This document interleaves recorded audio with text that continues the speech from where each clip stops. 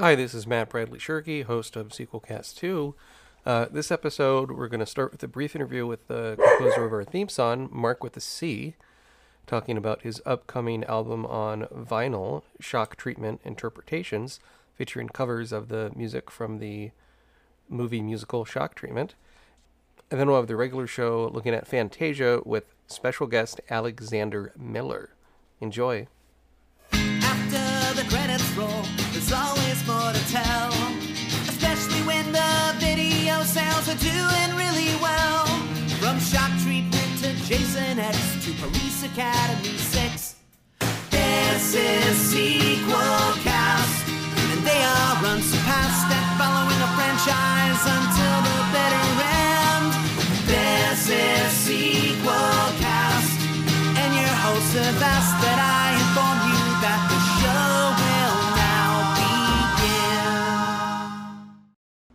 Hello, and this is Sequelcast 2. We're doing a little interview here with Mark with a C. Not only has he composed the theme song to the Sequelcast, but he has done a lot of great albums in his own right. You might know him from such albums as The Real Live Sound of Mark with a C, Popular Music, Share the Covers Bitch, and Half Serious, Half Kidding, which is a recent EP. But what we have him on here today to talk about is a upcoming vinyl pressing of Shock Treatment Interpretations. Mark with the C, welcome to Sequelcast 2. Hey, thanks for having me. Absolutely. But I'm technically on every week, aren't I? Yes, that is true. Yes, with the theme song, and we, of course, give you credit on the webpage and at the end of every show. But yes, you're here speaking new words without music in the background. You're just going to sample this and make it another theme, aren't you? I see what you're doing. Yes, I will interpolate. I will cut it together sloppily using a GarageBand synth guitar and make a secret theme song to Sequelcast 2.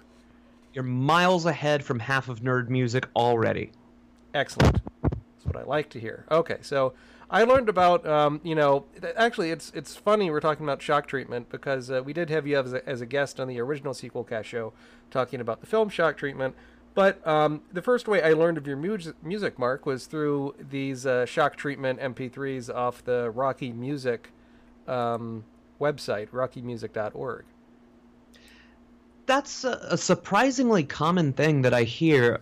Many people discovered me through my lo-fi, really sad covers of songs from the film Shock Treatment. It's been really kind to me over the years. And I think what may have worked, besides people already, if you're listening to it, you already have at least a little bit of affinity for the material, but it's absolutely honest. There's really no gussying up whatsoever. It was recorded before I even knew how to record and get any decent sort of quality out of things. I didn't really know much about microphone placements, so I think someone doing incredibly honest renditions when they're maybe not terribly capable, there was something in that just worked for people. And I'll tell you, though, interestingly about the Rocky Music thing, I have no recollection of them ever asking me if they could host the material. That doesn't surprise me. I look on there, they have all sorts of screenplay drafts and miscellanea, but I mean, it was far enough back, I think, in the history of the internet where I guess people don't always ask for permission anymore anyway, but I mean, that's funny that you sort of learned about it secondhand, and it's like, wait, what's this site? Oh, I'm on it? Okay. Yeah, I think I learned about it while maybe I was doing some web searches for some sites that I could alert to the existence of this, what started as an EP, and then every couple of years in its infancy, I'd add another song and then another song. I think I was looking for sites that I could tell about it, and I found that most of those sites that I could tell already had the songs. So I was surprised. I'm like, well, you saved me a step. And I mean, I wasn't upset at all. It was meant to be shared for me, on my end. I wasn't looking to make a buck on it. Absolutely. So, Shock Treatment, it's one of those things that took forever to come out on DVD, and now we're getting a Blu-ray release, but it looks like in the UK only, the Shock Treatment Cosmo Limited Edition. That is my understanding, that it's a UK only release. But have you seen the artwork for it? I have. It looks like they've done a bang-up job, and there's a lot of really cool components. Doesn't it? Yeah, it looks like a combination of special features from the original release, such as the audio commentary by the Shock Treatment fan club presidents Madman Mike and Bill Brennan. But it looks like also some new stuff on there as well, and newly commissioned artwork on the packaging, which looks real slick. And a exclusive Shock Treatment mix and match cards, whatever that means. Yeah, I've seen pictures of that, and basically it looks like you've got the top half of an illustration of a character from the film, and then the bottom half, and you can sort of make, okay, I'm gonna have the top of Nurse Ansalong with Bert Schnick's lower half. Like, it's kind of like that. It's like a little toy. I see. So you can have whomever you want wear the little black dress. Precisely. Perfect. So I'm looking here. Shock Treatment. What do you think is about this movie that makes people keep on talking about it? And you said you have people contacting you about the songs and that it's where they first heard of you. I mean, what do you think makes this movie that frankly is a odd... I mean, I guess technically it is a sequel to Rocky Horror, but it's very much its own thing. What makes this movie last throughout the years? Why do people keep talking about it? Because we're conditioned to believe that it's terrible. Every writing about it that has lasted through the years just beats it into your face that this is not good. I mean, Richard O'Brien himself calls the film an abortion, uses those exact words. Wow. It's an abortion. So when you watch it and you relate to it in any way and see just how soothsaying it was, how much it predicted the future, for better and for worse in a lot of cases, when you relate to it, you almost feel like it's wrong, it's dirty, it's taboo to find pleasure in this film. And I think it makes for a relationship where you feel like you're the only person who gets it on that level, and it becomes a very personal love, where Rocky Horror is more of a communal love. You can go to a theater every weekend or so, if you find the right places, and you can watch it with a bunch of like-minded people who are all going to yell the same things. It's kind of like a sporting event for film. Sure. Shock Treatment is only going to exist when you press play. I think the music in Rocky Horror Picture Show is perhaps more catchy, but I think the lyrics in Shock Treatment are more clever. In a way, it sort of reminds me of like a Stephen Sondheim musical, in that you have to work to really pick up the lyrics and understand what's going on. But once it's a real either love it or hate it thing. Nobody just kind of likes Shock Treatment. I'd say that's perfectly accurate. There's no real halfway with Shock Treatment, but musically, I believe from a compositional standpoint, the music of Shock Treatment is heads and tails above Rocky Horror. I think while you've got some bona fide hit song material like Time Warp or Sweet Transvestite, musically those were kind of written on time-tested tropes and chord changes, where Shock Treatment really could have stood alone as honestly a new wave album if just one voice was on it and you didn't change anything about it musically. It would have been very much of its time and a great piece on its own. It didn't need anything visual. I think the music stands up on its own where much of Rocky simply does not. I love Breaking Out. I think might be my favorite track off of Shock Treatment. Yeah, that one could have been a big hit single in an alternate universe. I'm not sure why they didn't push it. I mean, I guess that Shock Treatment, the title track, which is the one that they earmarked for single release, good tie-in because it's got the name of the movie in it and everything, but also the movie itself doesn't actually have any real Shock Treatment. It's sort of like Star Wars. We had to wait till Rogue One till we saw an actual Star War. So that's kind of troubling, but Breaking Out, I think, probably would have been the most catchy tune for the radio and a little bit edgy for the time. I think so. That's a good point. So with Shock Treatment, what inspired you to do a limited pressing that looks like it'll ship on or around November 29th, 2017, a limited edition of 240, and people can, as of this recording, purchase a copy for a reasonable price from markwiththec.com?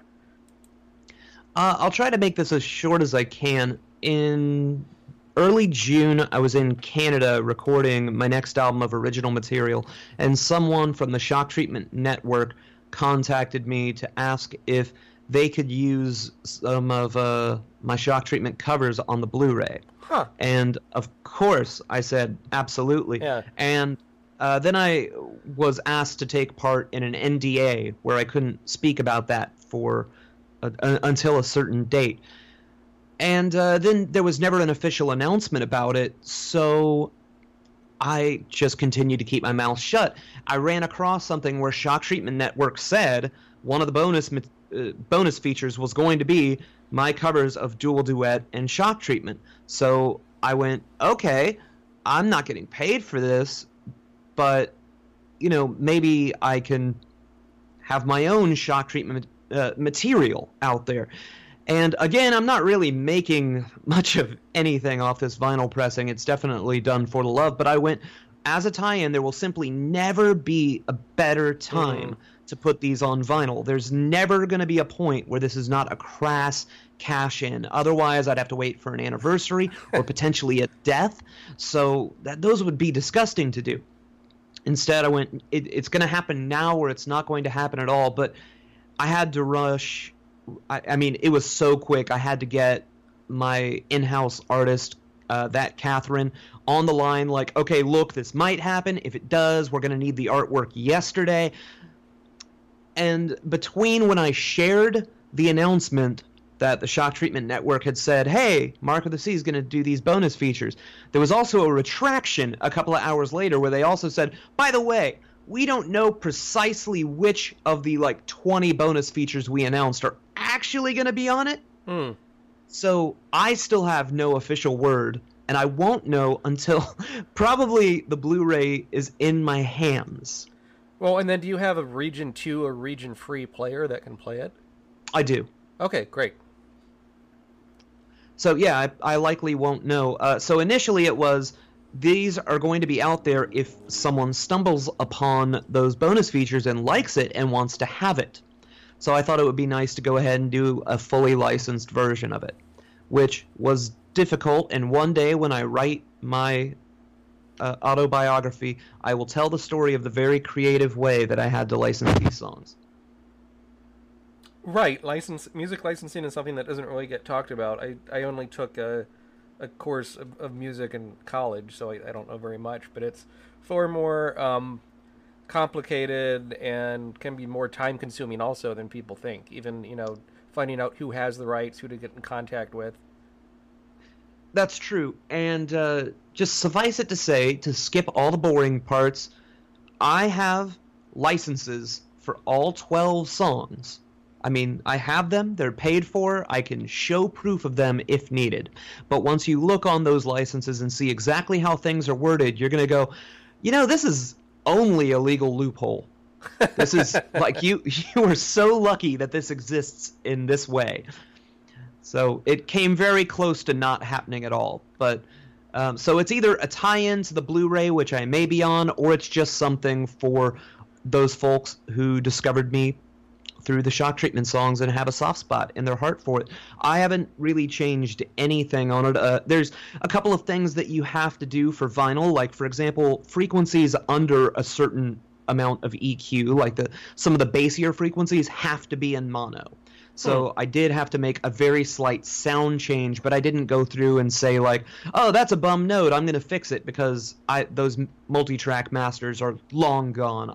The only way I could really change anything would be to re-record them, and I've come such a long way in my abilities and my equipment since then that don't think for a second I wasn't tempted to do these with better sonics and getting all the words right. Yeah. Because that's my biggest regret on it. I screwed up so many lyrics because I didn't have the lyrics in front of me when I recorded these.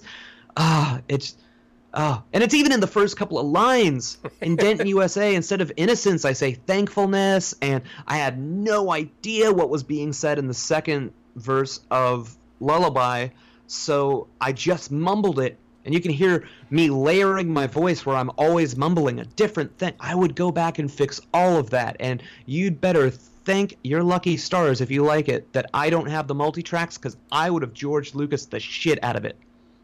I like that George Lucas is not just a noun, it's a verb. Absolutely, I use it all the time. Great.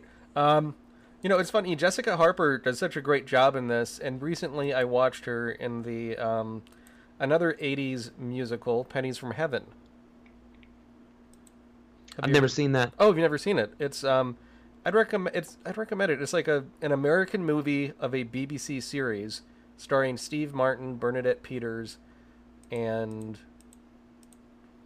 Jessica Harper, set in the Depression in the Midwest, I think. Well, it sounds right up my alley. I mean, right. I love all three of them. And the gimmick with the musical is when people sing, it's not them actually singing until until like the last number. Instead, they lip sync to original 1930s period songs performed by the original artists. Oh, interesting. So it's sort of like the musical take on what they did visually with Dead Men Don't Wear Plaid. That's right. Cool. That's up my alley. Thanks for the recommendation. Absolutely. So as we're finishing up here, my co-host Thrasher had a question for you, and these two questions are one is briefs. Yeah, briefs. You don't even have to ask. It's okay. Briefs. Well, that takes care of the first question. The second question is, what was your favorite song to perform? You mentioned it took you off this album. I mean, because you mentioned it took you several years to record these, and you were sort of figuring out the recording process as you went. Is there one where after you recorded it and you sort of felt like you had nailed it? Dual Duet, and I didn't feel that way at the time. I felt it was too slow and too lurching, but I couldn't come up with a better way to attack it, and now I wouldn't touch a hair on its head. I couldn't do it better. There's simply no other way I could have done that. Now, as far as actual performances, like say I'm performing it live, the most fun one to do live is Bitchin' in the Kitchen, and it's really fun when you've got someone near the front who knows all the words, because sometimes it gets difficult to remember the order of the products. So I'm kind of looking at them and they're looking at me like which one of us is going to get it right, and hoping we can read each other's lips. That one's a lot of fun to sing along to. Denton, USA, I thought would become a fun live one, but the last time we did it was around 2014, and didn't seem to have much recognition there. It's either there's a couple of people that are 100% Shock Treatment in the crowd, or it's just crickets. But the worst venue, believe it or not, that I've ever performed Shock Treatment songs at has been a regular night opening for the Rocky Horror Picture Show, because I go out all guns blazing like, yeah, sing along everybody, and then I jump into, I don't know, say Breaking Out, and it's just that's very nice. Mark, what are you doing? My own material gets better reception at those shows. There's just no recognition from younger folks coming to see Rocky Horror. It just hasn't translated. I think what the film needs is much like that much ballyhooed revamp that they did for Fox. I believe that Shock Treatment could actually benefit from having that sort of thing, and it might be so on the nose now that people would watch it and go, yeah, tell us something we don't know. Yeah, that would be interesting, wouldn't it, to have some younger people watch Shock Treatment and sort of get their thoughts on it. I thought the Fox Rocky Horror was okay. I don't know why they needed to go with the conceit of people in a movie theater watching it. That seems to make it be like, okay, they're just watching a movie. Why should I care? But I liked the mask that Frankenfurter wore when she was revealed. But yeah, I don't know. It's some things you shouldn't remake, and they've been talking about that for years. It was nice to see Tim Curry in something again. Haven't seen it. Have no plans to see it. However, if people were positively affected by it, I have absolutely no issues with it existing. It's not my work that they went and changed, so who am I to complain? Right, I like the argument Stephen King made in the interview. They said, well, Stephen, what do you think of all these shitty movies people make your books? And he points to his bookshelf where he has all the novels that he's written. He says, my books still exist right there. If they want to go to the original, they can go to the bookstore and get it. Are we doing like a candid camera thing right now, I think where your so, dogs yeah. flip out I'm and being you attacked wait? by dogs ripped to pieces. And so I think... Yeah, you wait to see if I'm gonna react or not. Is that what we're doing? Sure, the dogs are barking in a secret Morse code message that listeners will only get if they're true fans. So stay tuned. So on that note, Mark, thanks so much for your time to talk about your album, Shock Treatment Interpretations. Listeners can purchase it at markwithac.com. And when is your new... you said you recorded a new album. Do you know when that's also going to come out of your original music? Well, since we had to put it on hold because there was the infamous call that I received in Canada, it looked like, well, we have to leave the fall open just in case I have to do Shock Treatment promotion, and that's precisely what's happened. So, unfortunately, the new album of original material is not going to come out until early next year at the earliest. The good news is that it's a bit of a trilogy. There's first the album Unicorns Get More Bacon, then the EP Half Kidding, Half Serious, or Half Serious, Half Kidding, depending on which side you play first.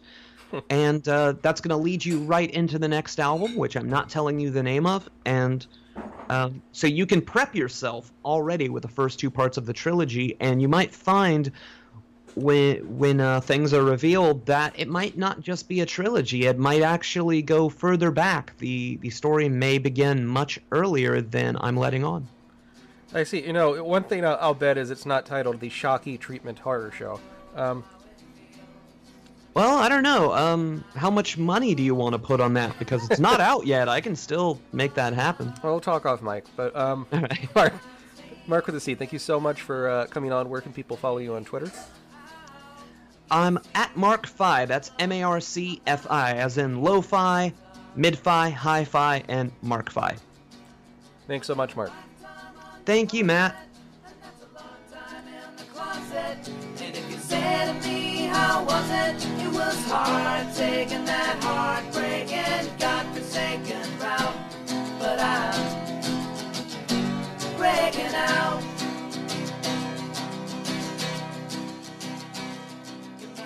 Hello and welcome to Sequelcast 2. This is a podcast looking at movies in a franchise, one film at a time. This time around, we are looking at the Walt Disney animated feature, Fantasia, which was a gigantic flop upon release. I'm your host, Matt Bradley Shergi. With me is Thrasher. Hello, listeners. Welcome to our concert. That is my very, very poor Leopold Stokowski impression. Thank you very much. And with us, we have a very special guest. Not only is he a fan of the show, you might recall him as a guest in our finale of the original Sequelcast series, but he is a critic, a film critic, a film writer for such sites as Battleship Pretension, and I can't remember the other ones, Alex Miller. Hello, good morning. Thank you for that loving intro. Yeah, I can tell it's early in the morning on my end. What other sites are you currently writing for? For Talk Film Society, Film Inquiry, and Battleship Pretension, yeah. I don't think I'm as familiar with your Film Inquiry pieces. What sort of things do you do with them? Well, I started off with them doing occasional reviews, and when a few years ago I was doing a lot of list heavy stuff, yeah, which is always fun, but the editor didn't want to turn into kind of like a BuzzFeed What Culture type site. But I would try and kind of come up with concepts like doing the Best Picture nominees and winners versus what was won over the years and what we actually remember. Oh, yeah, sure. Talking about, Saving Private Ryan instead of Shakespeare in Love or Ordinary People or something like that over the years. So it wasn't so much a snub list. It was more of what's more fluent in the public consciousness than what had won that year. Right. I mean, people, famously will rag on certain things like Crash, right? Is Right. a film that won a lot that people might not remember necessarily. Or one independent film I thought was really overlooked. I think it might have won for best screenplay. Was Eternal Sunshine of the Spotless Mind. Oh yeah, that's another huge one. And then there's all those like famous snubs over the years where people give, John Ford's How Green Was My Valley a hard time because that was the year Citizen Kane lost. But How Green Was My Valley is just an incredible film, and even Wells himself was a huge John Ford fan. So it's funny the way history kind of dictates what we remember and what we don't, because of what's going on. Right. When you mention films that are robbed, the first quote that comes to mind is Spike Lee saying Malcolm X was robbed. Oh, yeah, definitely. It was not, Spike Lee, I think, is a great film director, but he's also not afraid to voice his opinion. He's so. No reason. Oh, Thrasher, are there any sort of like films that have been nominated for Oscars that you thought weren't as good as people thought, or or what's your sort of feeling on the Oscars in general? I mean, that's inevitable. I guess the problem, the thing that always sort of sticks with me about Oscars is that Beauty and the Beast wins an Oscar, and to prevent that, and they create a new category to prevent that from ever happening again. It did not win Best Picture, though, did it? It was nominated. Oh, you're right. No, I need to dig into this, but I feel like there's a lot of needless segregation to keep certain types of films from being real contenders for Best Picture, and the that Best Animated Film category is one of them.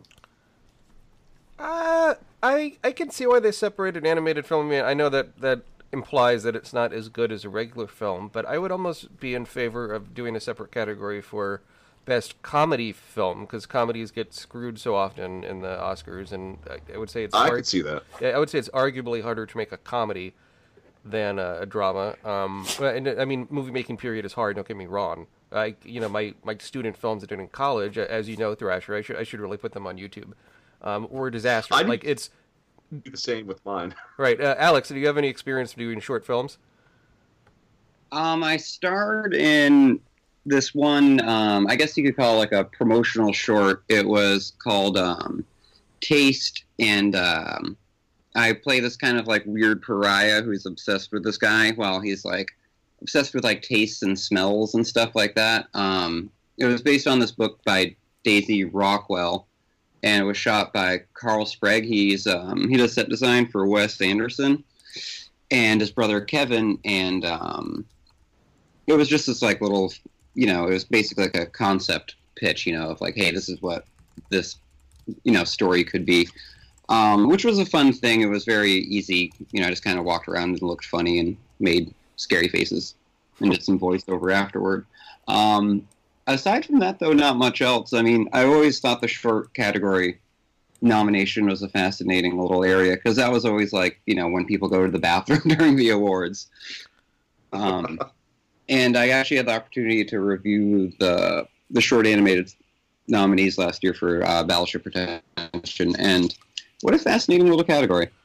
Yeah, I would say about, when I was in college, maybe 12 years ago, I was visiting family in D.C., and we went to a local theater that was playing the Oscar-nominated live-action shorts and the animated shorts. And it's really there are these movies that otherwise people never would get a chance to see.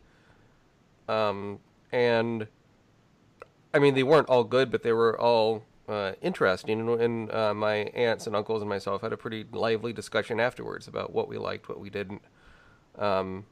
It's now how many of those people that win those Oscars move on to direct, like Iron Man 27? I don't really know, but it certainly it's an important category that gets overlooked. But let's speaking of overlooked films, let's talk about our main feature here, Fantasia, released in 1940.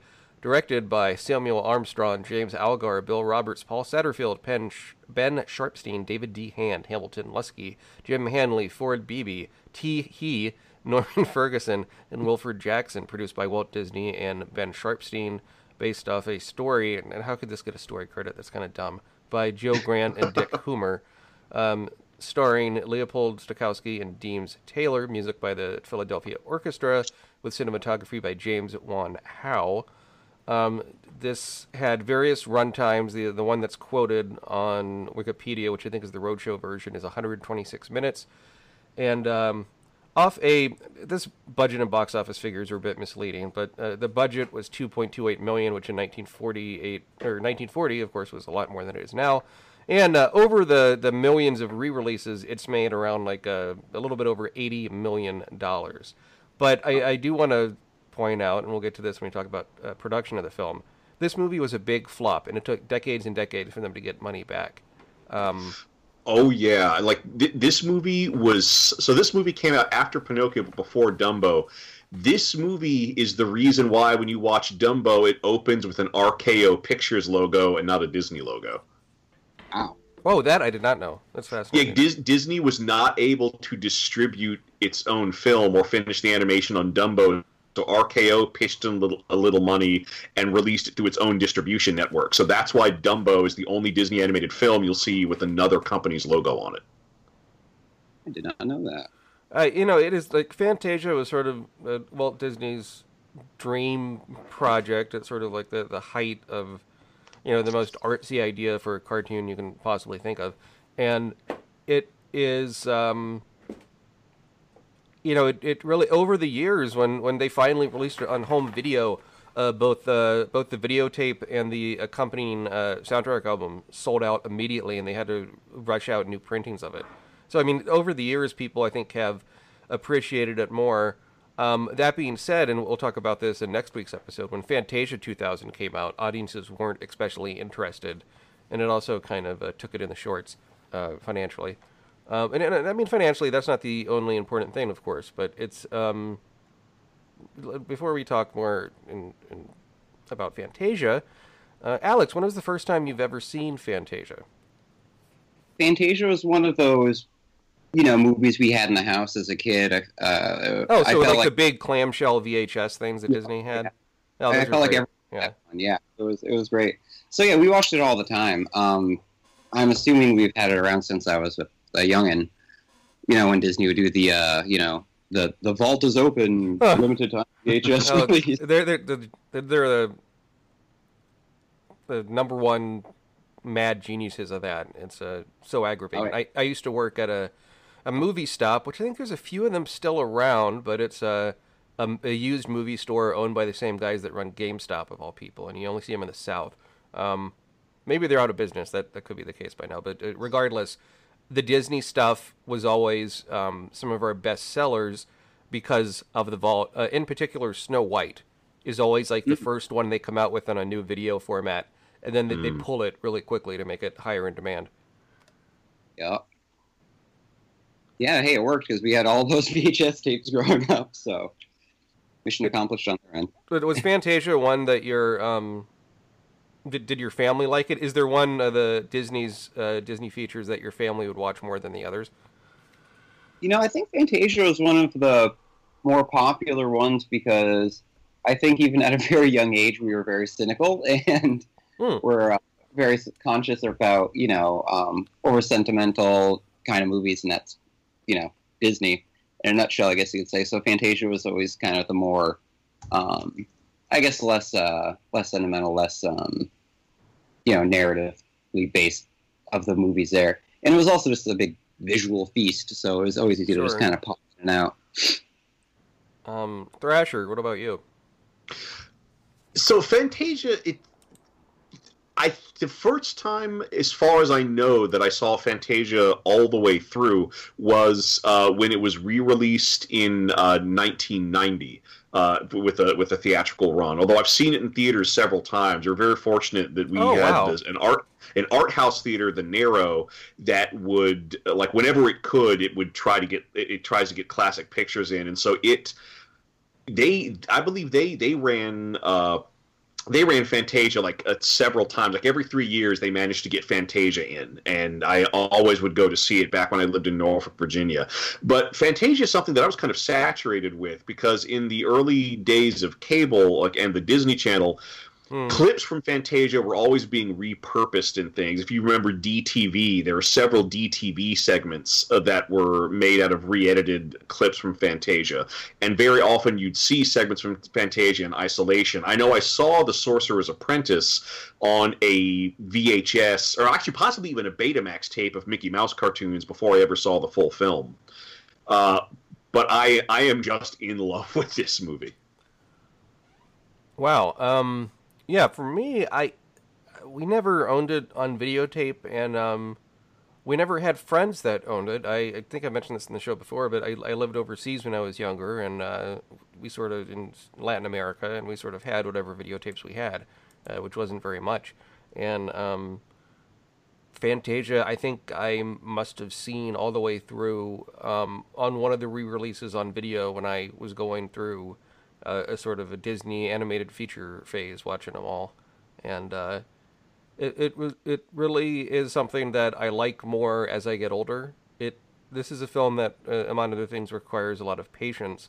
I'm not sure if modern audiences would stand for a 2-hour cartoon with pretty much no dialogue, and that's very abstract with its segments.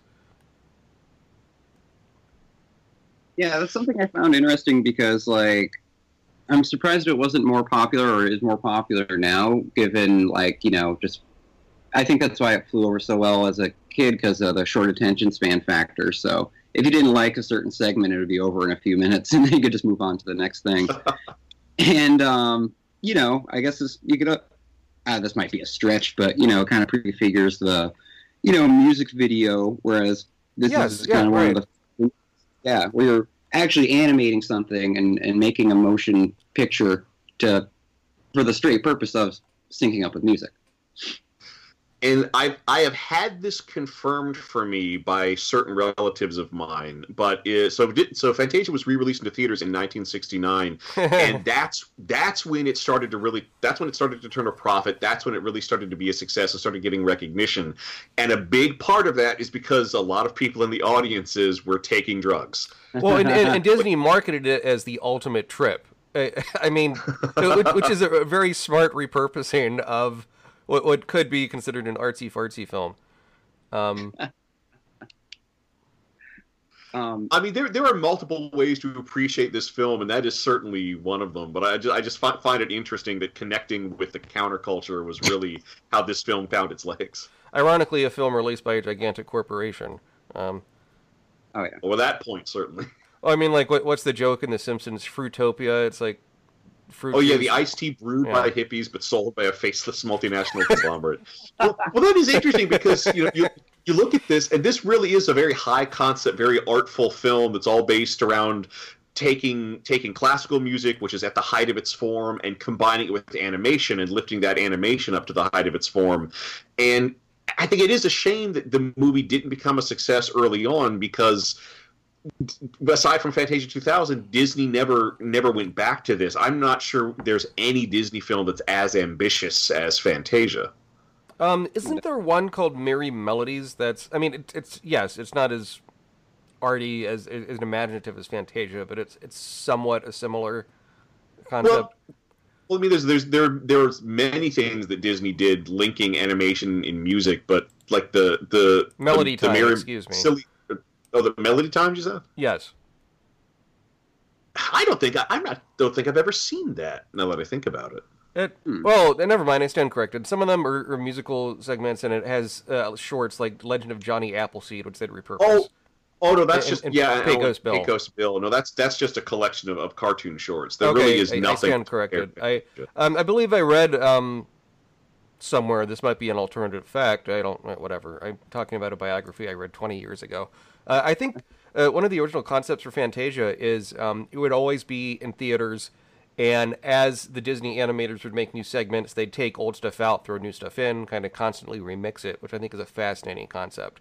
I wish that had happened. Right. You mentioned, Alex, this kind of prefaces the music video. I also think, in a way, this is sort of like predates YouTube, right? And how YouTube, everything is short content. Yeah, exactly. I mean, you could probably watch Fantasia in its entirety by looking up the clips through YouTube search. Or Yeah, probably. yeah, I think you're right. But when you touched on the psychedelic, the groovy thing, I have to tell this little story. So when I was at like a party, what have you, or a get together with some friends, there was this kid we didn't really know from out of town. And he was all fired up, you know, talking about this and that and the other. And somebody mentioned, I don't know if you guys remember this, the Dark Side of the Moon, Wizard of Oz thing. Oh yeah, Oh, I've seen that. I did that in college. Yeah. Yeah. And he was talking about that, and he's like, "Oh no! This is even better. Get this right. Listen, Smashing Pumpkins, Siamese Dream pairs with Asia to a T, like to the letter." He said, like up and down, blue Dark Side of the rainbow out of the water. So of course, the first thing I do the following day is wake up and grab the clamshell VHS and started up Siamese Dream, and I'm like, "Wow, this is kind of cool, huh?" And then after a while, I started thinking. Realize that Fantasia is more or less a musical. It's set to music, so no matter what you have on, you get a System of a Down, Bach, or Brian Eno, and it's going to pair up one way or another. Yeah, as long as there's a rhythm and a beat, there's going to be a lot of synchronicity. Exactly. So this big revelation that I thought was going to be huge and profound ended up being kind of just a goofy coincidence. You're getting me thinking. I wonder if anyone has tried to do a Fantasia fan edit to some I'm piece of surprised music. it hasn't been more prevalent. There might be. I might look at the Internet Fan Edit database. But let's talk about the feature in the segments in order. I assume we have the Wikipedia page pulled up. Oh, I've got lots of pre-search. Oh yeah. Do you have the link, Alex? It has the.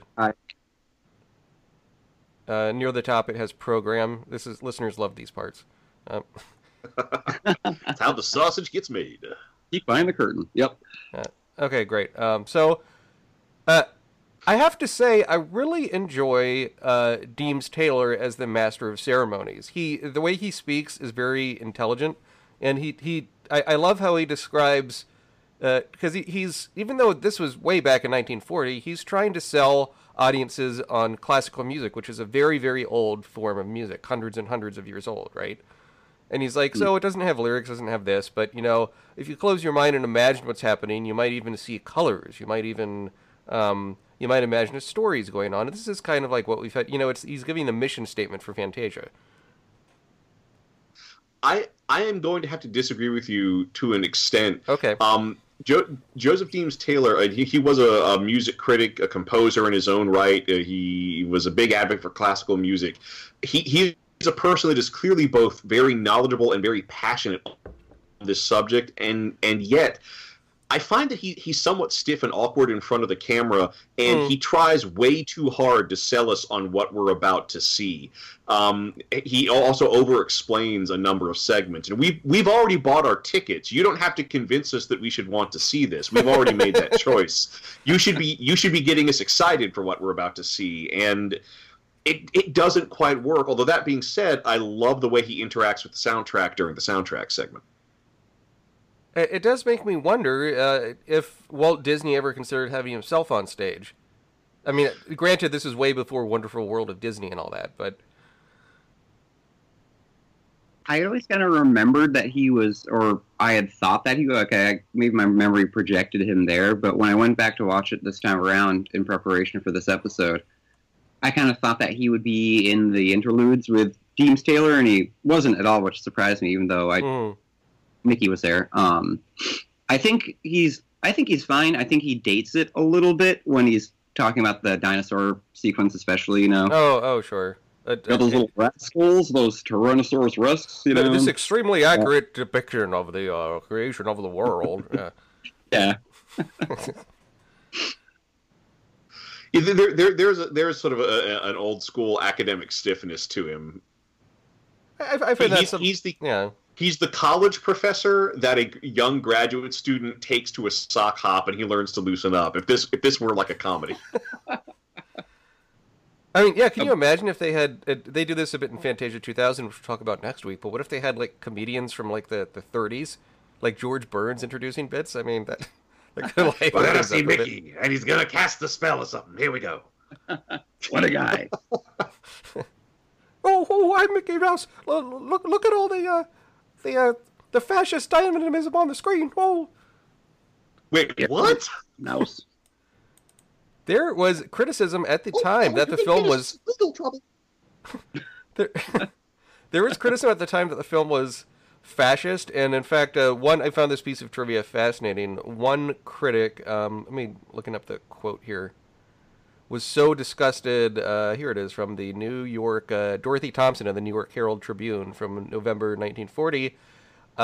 Left the theater in a condition bordering on nervous breakdown, and thought the film was an abuse of power, a perverted betrayal of the best instincts, and she thought she was so distraught she walked out before the end of the film, and thought it depicted a negative caricature of the decline of the West.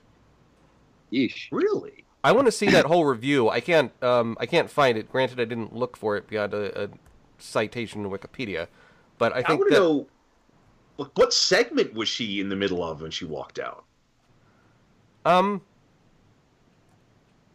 Good. Let me. It does mention that in this quote. She walked out before she saw the last two segments. So I think are some of the best in the film. She left during Pastoral Symphony then? Correct. Yes. Huh. I always love finding out why things were banned in the past, or you find out something like Wizard of Oz was banned in the Soviet Union because it promotes sorcery and bourgeois extremism. You know what I mean? Not that specific. I just made that up. But if there's a movie about a farmer or something, it was banned in socialist countries or something because it condemns the proletariat workforce or something like that, which I always find fascinating because it's something our Western, our context would not pick up on at all. Well, before we march through the film, I do want to touch on how this has been censored and how there's some different versions of it, right? I did not know that. Thrasher, you want to talk about this? Well, I think the one that you're alluding to is during the Pastoral Symphony. There's a character that was cut in re-releases. So in the Pastoral Symphony, in the cut that's available, when the god Dionysus approaches, there are two African centaurs that are at his side, or as cupbearers, and they have zebra features and these tall African hairstyles. Well, in the original version of this segment, there was an African centaur that was much less dignified. She had this kind of awkward donkey body and she has Topsy's hair from Uncle Tom's Cabin, this really messed up, disheveled hairstyle, and it speaks to a lot of racist caricature that regrettably appeared in a lot of animation and comics at the time. Also, one of the centaurs was polishing the hooves of one of the black centaurs was polishing the hooves of a white centaur. Oh no, that I didn't know. And it's a sequence where if you don't know you're looking for it, it's almost blink and you miss it. It's not like the camera really lingers on it. And I think the edit is tastefully done. Noted film critic Roger Ebert thought, while the original film, of course, should be preserved for historical purposes, there is no need for the general release version to perpetrate racist stereotypes in a film designed primarily for children. I kind of disagree. I sort of wish, the original version, you had more than one version on the disc. It makes me think of how, Sod of the South was never released on DVD or Blu-ray, even though they had produced a behind-the-scenes feature on it. And, yes, Sod of the South is racist. This sequence deleted from Fantasia is racist. I'm not defending that the content is racist, but you shouldn't pretend that it didn't exist. And historically, it should be out there for film historians, television historians, social historians, if nothing else. Yeah, I agree. And that was something that was on my mind because I rewatched Fantasia every year or so, and this was the first time that I watched it with that in mind because I knew we were going to discuss it on the show, and I was trying to see, well, is the absence of those characters, am I going to notice gaps? Am I going to notice clearly they just cut around something? And interestingly enough, I didn't. If I didn't know that content existed, I would never know that something was missing from the segment. that's interesting too, because like in watching Fantasia this time around too, this might sound a little terrible, but I was thinking, I was like, this is a lot less racist than most early. Oh, that's a great point. I was almost kind of waiting for it, you know. Like I remember we were watching Dumbo a couple of years ago, and that scene where the laborers are putting up, and yeah, it's brutal. That too, yeah.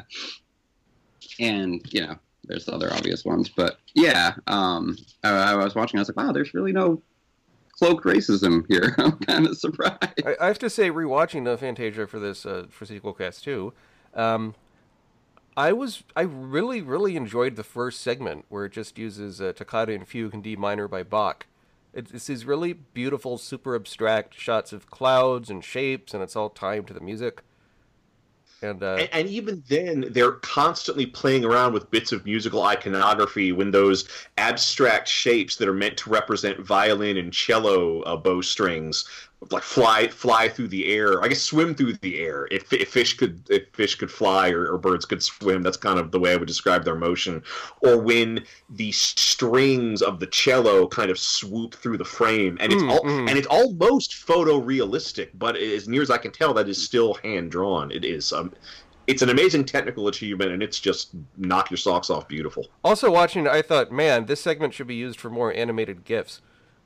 Yeah, totally. Because a lot of them very nicely. Right. I mean, on Twitter has the built-in animated GIF stuff, and so does Facebook now, which I think is a great feature.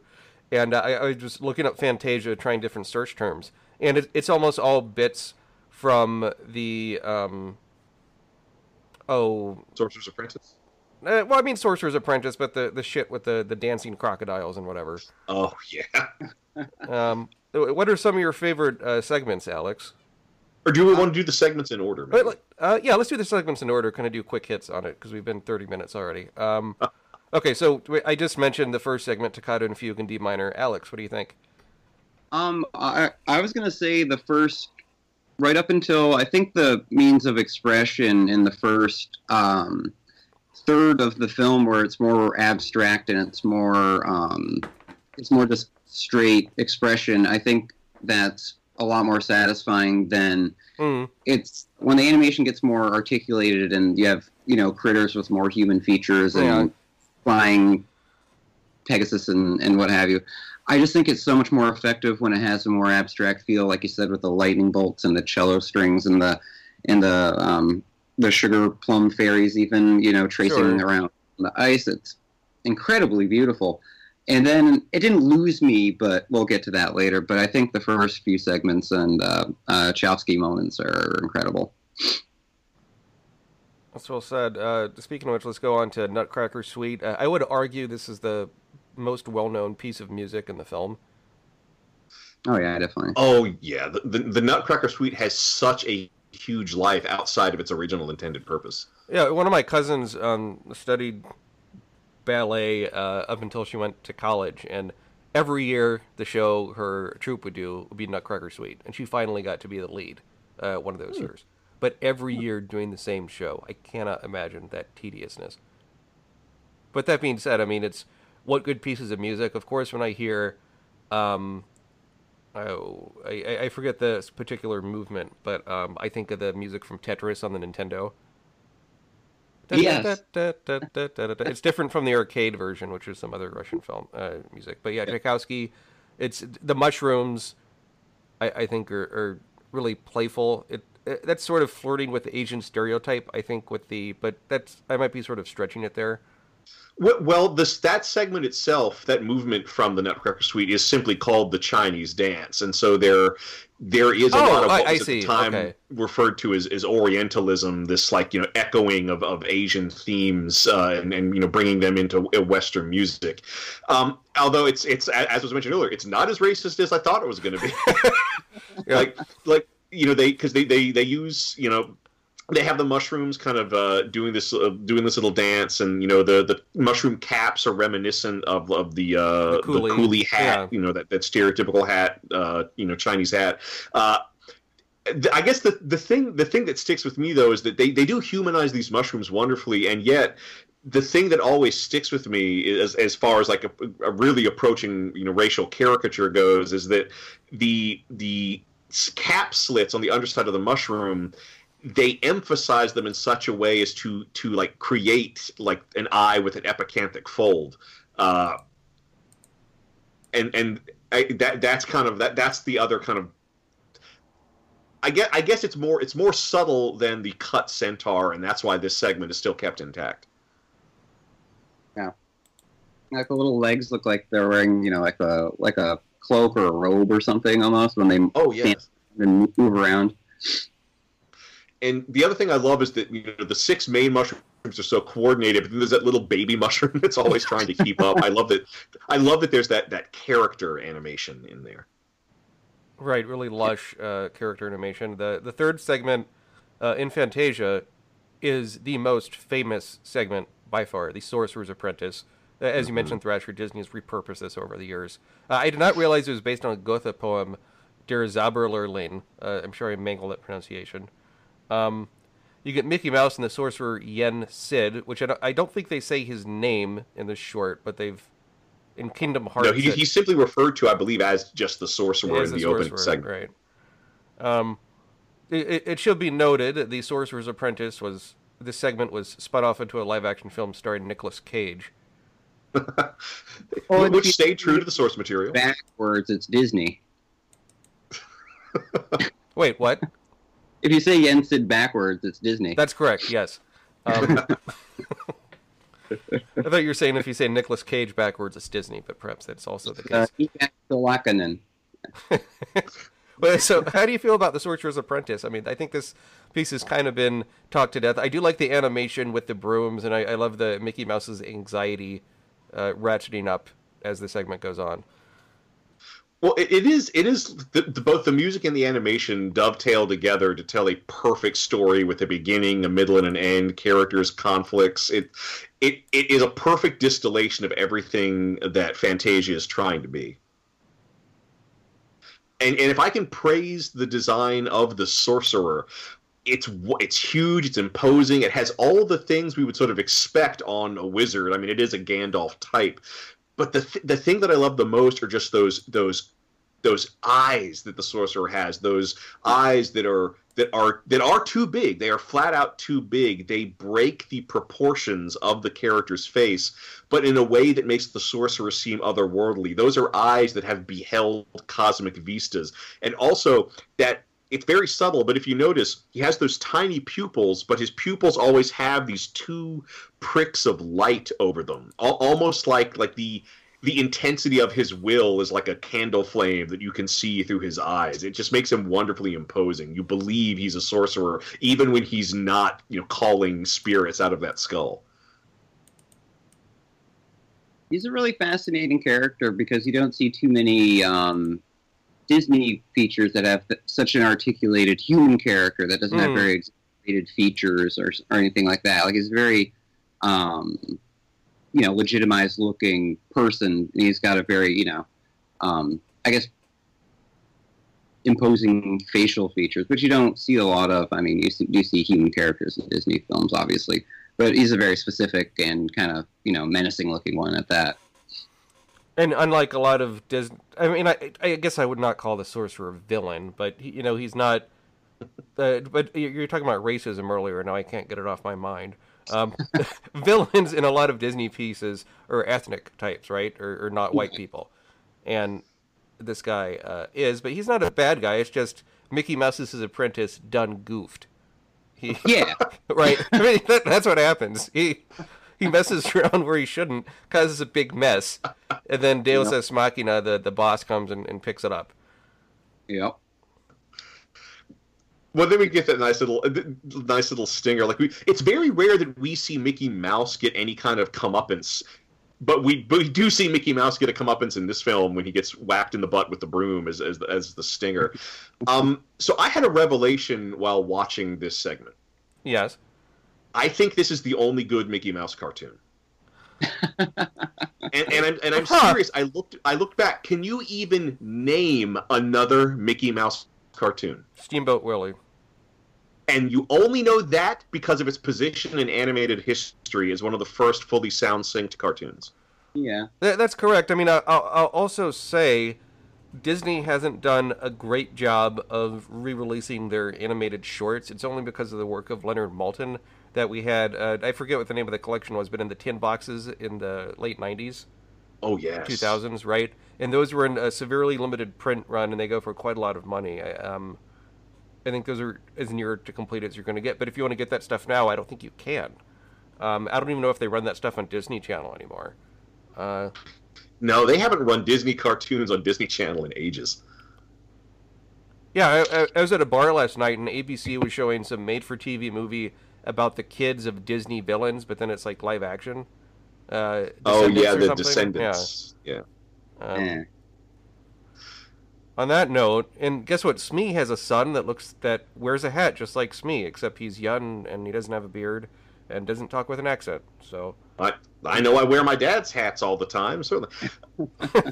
Oh, one thing we've spoken a bit about the host, but one thing that I like with Fantasia is that in the host segments we see the orchestra in silhouette, and we see the conductor Leopold Stokowski in silhouette throughout the entire movie. And after The Sorcerer's Apprentice, we get another one of Disney's technical achievements where we have Leopold Stokowski interact with an animated Mickey Mouse who comes out and they shake hands, and it's really wonderfully done. It's not quite a cheat that Stokowski's in silhouette, but I'm sure that made the process easier. But it's really great to see this attempt to marry live action and animation, which is going to pay off big time later on in Song of the South and Mary Poppins and other films like that. Yeah, I thought that sequence was really cool, and I think back then Mickey was definitely more of a class act back then, I'll say. Well, that is quite. I love that you brought that up, Alex, because even though this came out in 1940, Mickey Mouse had been around for a decent amount of time in pop culture. Let me do research as I'm talking. So 1928 is when Steamboat Willie came out. So he'd been out for 12 years more or less, and it is. Already, this is a softer, more cuddly version of Mickey Mouse. I mean, in the original cartoons, Mickey Mouse is an asshole and a rapist, among other things. He tortures animals in Steamboat Willie. Everyone forgets that part. Yeah, he's kind of a dick. Yeah, he's a dick, yeah. And later on, they sort of made Donald Duck as the asshole supreme, and Mickey Mouse is more of a softie. And you already seen the softening of Mickey Mouse way back in 1940, which I think is pretty interesting. But this is an iconic design for Mickey Mouse, and also The Sorcerer's Apprentice inspired the Fantasia video game for the Sega Genesis that offended Roy Disney so much he got it pulled off the market in the United States. Wow. Because he claimed in the contract that Disney had to make Genesis video games, Fantasia was off limits because that was an especially dear film for Walt. Wow. Which I think that's some sort of bullshit. Like, when has Disney cared about the quality of their video games? Yeah, they probably were making money off it or something and said, pull that. You're right, maybe he just wanted to drum up publicity for a future re-release of a Fantasia on home video. That's me being deeply cynical, but there might be truth. I'm going to have to track some video down of that game being played. I really want to see how they would have attempted to turn that into a video game. It's a platformer. It's yeah, I thought and not a very good one at that. But you play as Mickey Mouse himself, the titular Sorcerer's Apprentice. On to halfway through. We got to keep on chugging, kids. Rite of Spring. My favorite segment. Really? Yeah. There are 5 segments in this that are my favorite segment, but this is my favorite segment of the favorite segments. It's a piece of music that I love, and I love how cosmic it is, how it spans eons. I just love the idea that they take the core idea of the Rites of Spring, which is that it's supposed to be a musical representation of primitive life, and they say, well, let's make it really primitive life. Let's start with single-celled organisms and end with the dinosaurs. I mean, it is woefully scientifically inaccurate, although that is in part because of all the breakthroughs in paleontology that have been made since this came out. Also, the dinosaur that menaces all the other dinosaurs isn't a Tyrannosaurus Rex, as they claim in the intro. That's an Allosaurus. Oh. And you can tell by the number of digits it has on its limbs. Please consider when this was made, Thrasher. They did not. Oh no, I do. I can forgive them for showing the dinosaurs dragging their tails. But I guess I can't forgive them for claiming that the Allosaurus is a T-Rex. If only because the eye for detail that Disney has, surely someone would have pointed out, oh hey, a T-Rex has 2 digits, an Allosaur has 4. Well, I mean, this segment is really science fiction because we all know the word dinosaur is not invented until 1841, long after God gave us the Bible. That's why we don't see the word dinosaur in the Bible. Oh, gosh. That piece of that nugget of wisdom comes from the Creationism Museum in Kentucky. Oh, a museum I did go to as an anthropological expedition. Is it as amusing as it sounds? It starts amusing, but the longer I was in there, the more frustrating it was. Because I guess it comes down to this. I do think faith is a beautiful thing, and I think there's a lot behind it. That being said, I feel that museum does a disservice to both the Bible and to science. Like it gets both wrong on every level. I thought of like the animation of the dinosaurs. In a way, this segment is a sort of a precursor to Disney's later animated feature, Dinosaur. Yeah, it's kind of an overlooked one, yeah. Mm-hmm. Sort of, with the creation and dinosaurs and meteors. Yeah. Although, ironically, the 2000 animated feature, or if it's not 2000, it's pretty close to that, animated feature Dinosaur was originally developed by what famed director? I bet Don... was it Don Bluth? No. Was he attached to it? Oh, no, he wasn't. Alex? Do you know this one? Winsor McKay? Nope. Paul Verhoeven. Ah. Yeah, and the original version, as I recall, would have had no dialogue. That's right.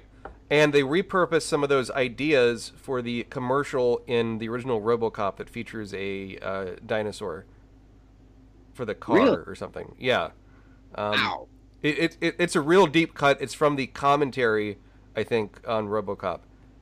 But back to the Rites of Spring, though. What do you all think of this segment? Kind of boring at times. I found my mind kind of wandering a little bit. I like because it's telling the story of the beginning on Earth and so forth. I almost wish this would have been closer to the beginning of the film. Interesting. I think the Rite of Spring sequence it's pretty neat. I like the dinosaurs. It does kind of drag at certain points, but it does cover a lot of time. Obviously, it goes from the beginning of time to the death of the dinosaurs. But the way it is pretty articulate, and it does pretty good. The animation is really amazing, I think. Oh, sure. Yeah, visually. Yeah. It's good.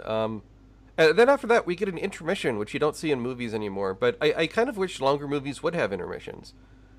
Because as you get older, you have to piss more often. And yes. Definitely. Well, see, that's why you finish your drink halfway through and you just do it in the theater. There you go. I never knew the glass that holds your soda can have 2 features. It's also a urine containment unit. It's recycling. But yeah, the intermission, I had completely forgotten about the intermission segment, and yet I found it very charming, just seeing the musicians just kind of taking a break and noodling around on stage. It really felt very spontaneous. It's a bit of a jam session going on. It's it's neat. Again, I'm not sure if modern. It reminds me in college I had the fortune of taking a music for motion pictures class, and one of the many clips we saw, it was more of a music theory class, I suppose, but one of the many clips we saw was of 2001: A Space Odyssey, and the professor made us sit through the whole 10-minute music opening sequence, where it's just a black screen of music is playing. And afterwards he stopped and said modern audiences would riot if you did this before a movie. That's true. Well, actually, speaking of riots, there was a riot at the first performance of The Rites of Spring. Oh, yes, yeah. that's right. It's very controversial, but I don't. Do you know why? I presume somebody found the material objectionable. But yeah, and as I recall, no one was severely injured, but an umbrella was broken and a hat was smashed. Oof, that's rough. That poor But, hat. It's kind of like the. Must have been like the hat my father wore, which I continue to wear today.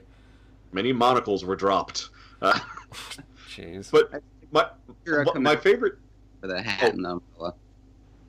Oh, but something I love, and this is a segment that exists because of the way sound film technology evolved. But I love the bit at the end of the intermission where the host brings out the film soundtrack.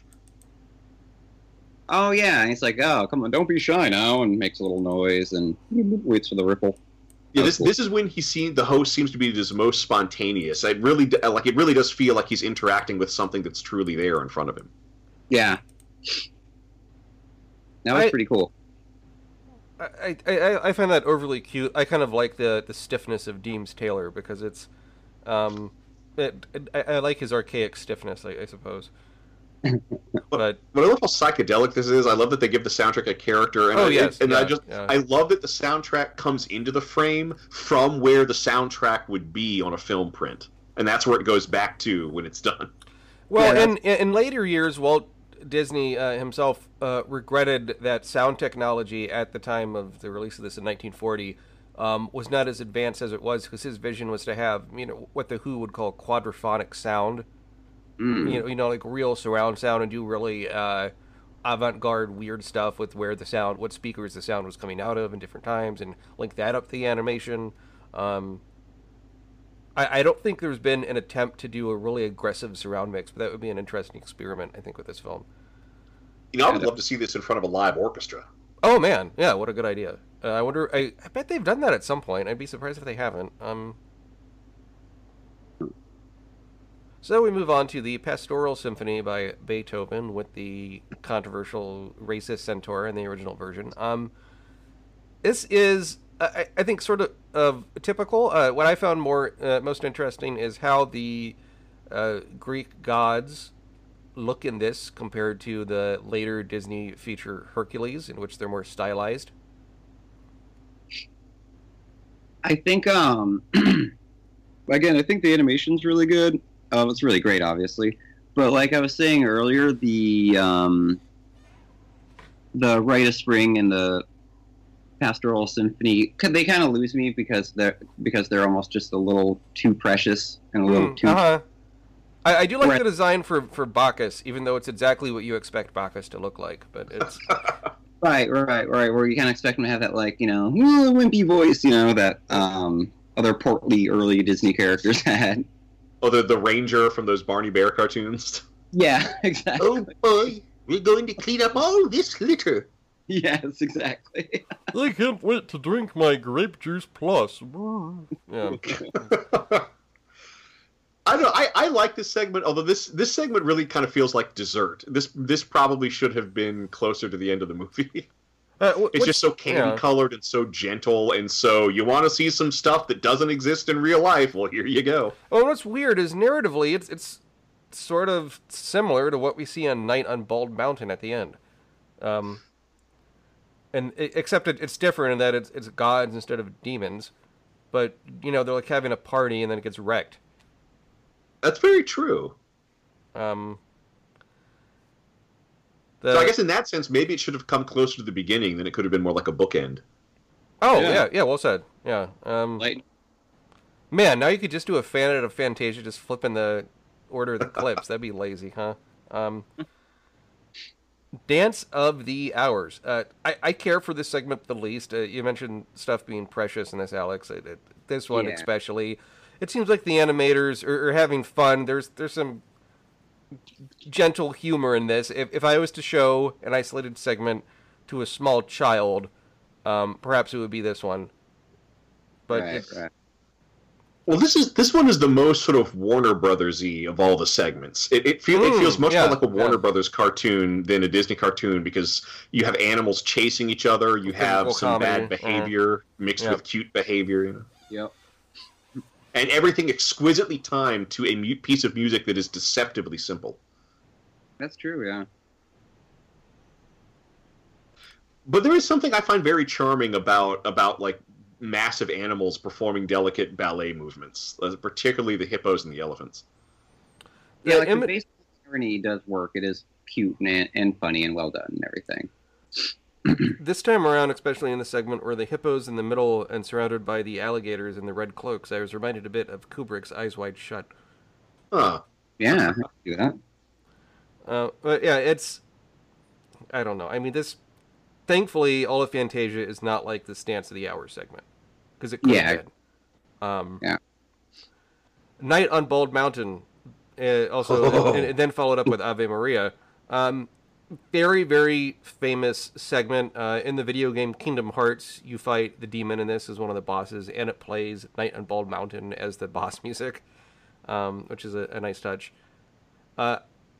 Good depiction of... In fact, they outright say the devil, right, in the introduction? Yeah, I think so. Yeah, because they're saying with this segment they're trying to create a contrast between the profane and the divine, and they really do succeed. I mean, the devil is officially referred to as Chernabog, which is an evil spirit from Bald Mountain. But this might as well be Satan himself. Yeah, it's an amazing sequence. The music and everything, it pairs perfectly. The animation's incredible. I love the way the spirits look when they're coming out of the ground. They kind of they're reminiscent of those old tiny what do they call those lanterns that have the little designs traced in them? That kind of magic lanterns, or yeah, I guess you can. Magic yeah, it looks like almost like coming out in that style of light, from the ground. It's really cool looking, and then when you get more close up with the riders and the skeletons and the cloaks and all the spooky stuff, it's really cool, really wild. It's a true phantasmagoria, and I love that they take advantage of the kind of pseudo medieval setting. The image of everything in this segment, it's a truly beautiful segment, and maybe overall the best in the whole film on many levels. The image that always sticks with me is when you see the hangman's noose in the town square, and all those spirits come in and they travel through the loop in the noose. It's just chilling. Yeah, that was awesome. I like the playfulness of Chernabog as he gathers up demons in his big hand, and the demons, in my mind, seem to consider, oh, what an honor, and he just throws them in the pit and kills them. He's just... Or slams his hand together and changes their form. Just right, yeah, he just seems to be showing off, look at me, look at what a thing of power I'm at, I am, and just you don't often get characters in Disney animated features that are scary, right? And Chernabog is frightening and evil, and he means business. Oh, yeah, and I remember when I first saw this segment as a kid, I was scared, and yet, unlike most things that scared me as a kid, this was something that I couldn't look away from. It was just too beautiful in its horror. I would bet cash money that Tim Burton loves this segment. Yep. So he can do the Night on Bald Mountain movie with Johnny Depp as Chernabog. Ugh. Well, speaking of which, I'll make a Tim Burton Disney tangent real quick. But at one point, he was going to do a live-action Pinocchio for Disney. And that fell through. And now he's doing a live-action Dumbo, which I think is a dumb idea. I don't know. But Michael Keaton is going to be in it, which I'm somewhat excited for. Okay. Well, I suspect he'll be good, but... The Michael Keaton thing was the one thing to get excited for.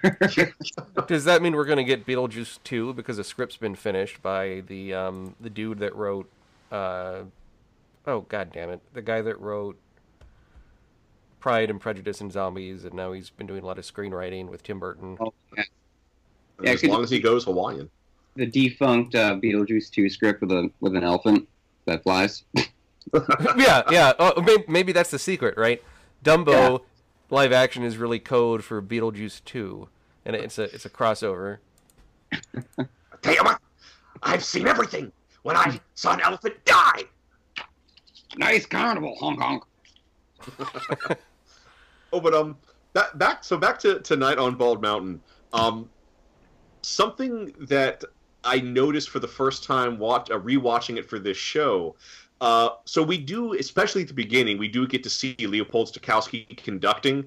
Did you notice that some of Chernobog's motions seem to be modeled after the way Leopold Stokowski conducts the symphony?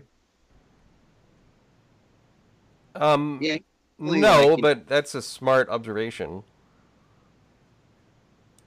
Yeah, the way he summons with his hands and everything, and you know, everything together, it is very orchestrated. Yeah, I definitely see that connection. That's pretty cool.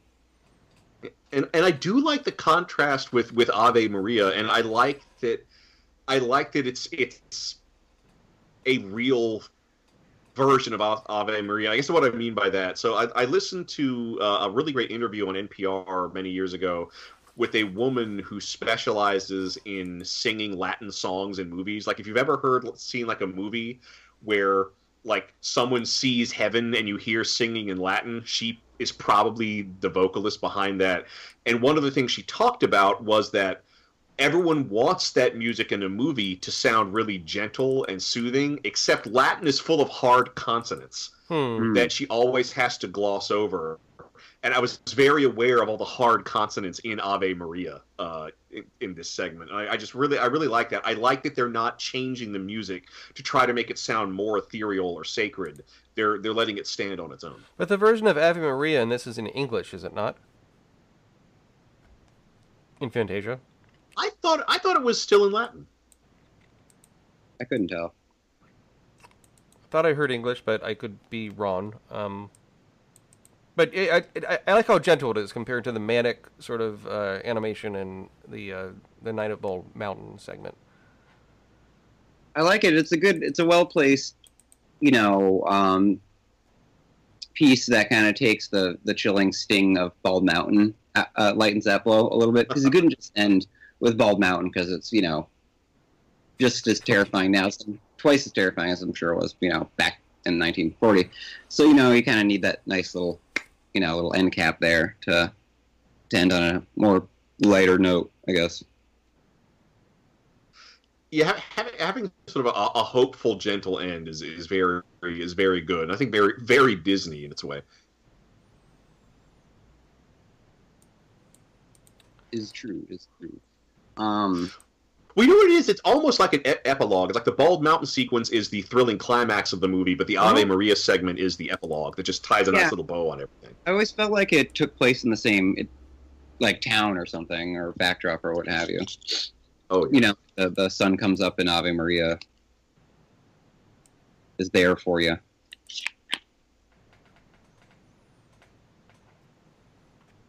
Right. It's a nice nice way to cap off the film. So we've had a good detailed discussion about Fantasia here. Alex, would you recommend this motion picture? I definitely recommend it, 110%. Thrasher? Oh, absolutely. I do as well. You know, I'm not sold in all the segments. I certainly agree with Alex that I think the first half is better or more interesting than the second half. But there's a lot of iconic segments in this for a reason, and this is a very rewatchable movie. I think, you know, with the music, you can sit back with a glass of wine and just sort of enjoy it and take in the visuals. I regret never having caught this in a theater. I can only imagine, especially how Night on Bald Mountain would play on the big screen. Oh, it's so good on the big screen. I bet. That in mind, let's go into our next segment. It's normally pitch a sequel. This time around, we're going to do pitch a segment, because the idea is, you know, Fantasia has these musical sequences. If you were going to do your new sequence for Fantasia, what piece of music would you use, and what would the animation be? Thrasher. All right, so the segment that I would pitch, if Fantasia was continually re-released with new segments every few years, mine would be based on the Symphony of the Planets by Gustav Holst. Specifically, it would be based on the opening of that symphony, Mars, the Bringer of War. which is it's a very wonderful, very sort of it's aggressive and yet triumphant at the same time. But the images that I want to go with this, it's not going to be about war, which is an act of destruction. I want to create a contrast, so it's going to be about construction. It's going to be about creation. So the imagery is all going to be a construction site, and all the aggressive sounds are going to be the big steam shovels digging the foundation and the riveters driving rivets into into girders as they are slammed together to build the superstructure of this building. And we're just going to see it built. We're going to cut around the human figures. We're only going to see the human hands operating the machinery and using the tools and perhaps gesturing to the occasional blueprint. But the focus is going to be on the machines and the tools and what they're building. And it's just going to keep building and building and building until at the end, when it's all done, the camera pulls back, and what has been created is sort of the archetypal skyscraper. It's a little bit Empire State Building, it's a little bit Chrysler Building, but it's just this perfect example of mid-20th century high-rise architecture. Pretty neat. And what sort of style visually would it be? I would kind of want it to be halfway between the what we see in Fantasia 2000 with Rhapsody in Blue and like old industrial art, and with and I got to admit, with a little bit of Soviet propaganda style art thrown in, because that's it's as propagandistic as that stuff is, it's a great way to depict construction and make it look heroic. Yeah, it is. Yeah, I think the segment I had in mind, I would use sort of highlights from Tchaikovsky's Swan Lake. And the concept is a bit of a high concept, a bit strange. So Walt Disney World has the Swan Hotel, with big swans on either end of this pink hotel. It's sort of garish looking. Salmon-colored hotel is a better way to put it. And it would start with the opening to this highlight version of Swan Lake, and this is loosely based on what happened to Lane Graves, a toddler that was killed by an alligator on at one of the Disney resorts, being dragged into the water. Oh wow! So it would start with a child inspired by that, a child interested in the lake while his family is out in the distance, sort of relaxing, having their eye on their kid. An alligator snatches and kills a child. And very, very bloody, of course. And the music gets quite dark. And all of a sudden, you can see more alligators are coming out of the lake in front of this Swan Hotel to snatch children into the depths below. And the swan statues in the hotel come to life and fight the alligators away. All set to the tune of Swan Lake. And at the end, it would end with a dedication for Lane Graves. Somewhat tasteless. Interesting. Yes. I gotta say, as sort of a grim enjoyment, Disney theme park death stories are some of the best death stories. Oh, they're fascinating. There's not to mention, I mean, the Disney death stories, but also, if you've read any of those books of the scandals behind the scenes of how the workers are treated at the parks, and sort of nightmare, what is called, like behind the mouse ears or something. There's a few of these books of people speaking off the record about what happens in the dirty alleyways of Disney World.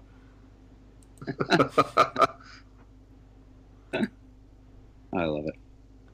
I hear sometimes those costume characters go rogue and escape, and they have to send Blade Runners to bring them back. Now that's an idea for an animated short. Alex, speaking of which, what's your idea for a Fantasia segment?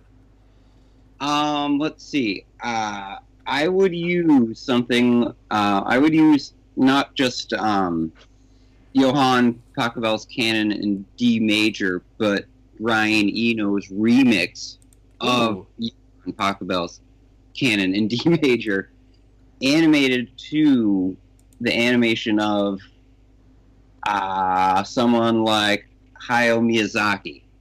where it's in a post-atomic bomb Hiroshima type landscape, but kind of situation where a loner survivor type guy is wandering around the rubble and somehow finds camaraderie and redemption amongst other survivors and doing something humanely charitable as a kind of human piece and kind of slash apology to all the cultural missteps Disney's made over the years with their early animated features. And what the hell, their late animated features too.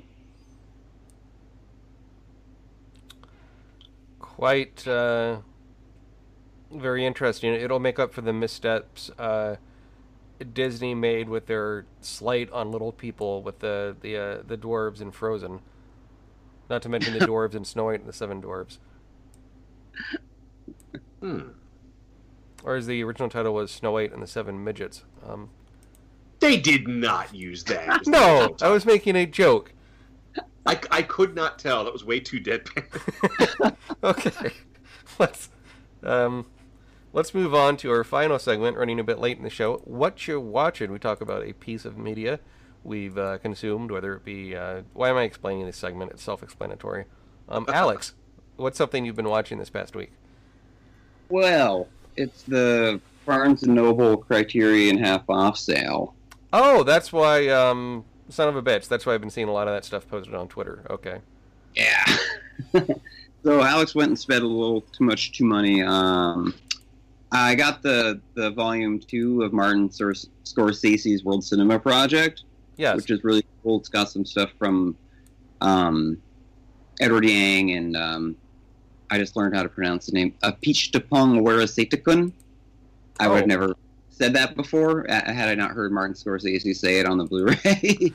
And some other movies. I watched only the first one off it. Insang, which is a Filipino film by director Lino Broca, who I'd never heard of before, but it was a really fascinating little flick. I also got Anatomy of a Murder, which is a great Otto Preminger movie about a murder. About a soldier who shoots the man who raped his wife and then is on trial for it. Jimmy Stewart plays that kind of like stereotypical, like, I'm just a homespun country lawyer. That was kind of like from that.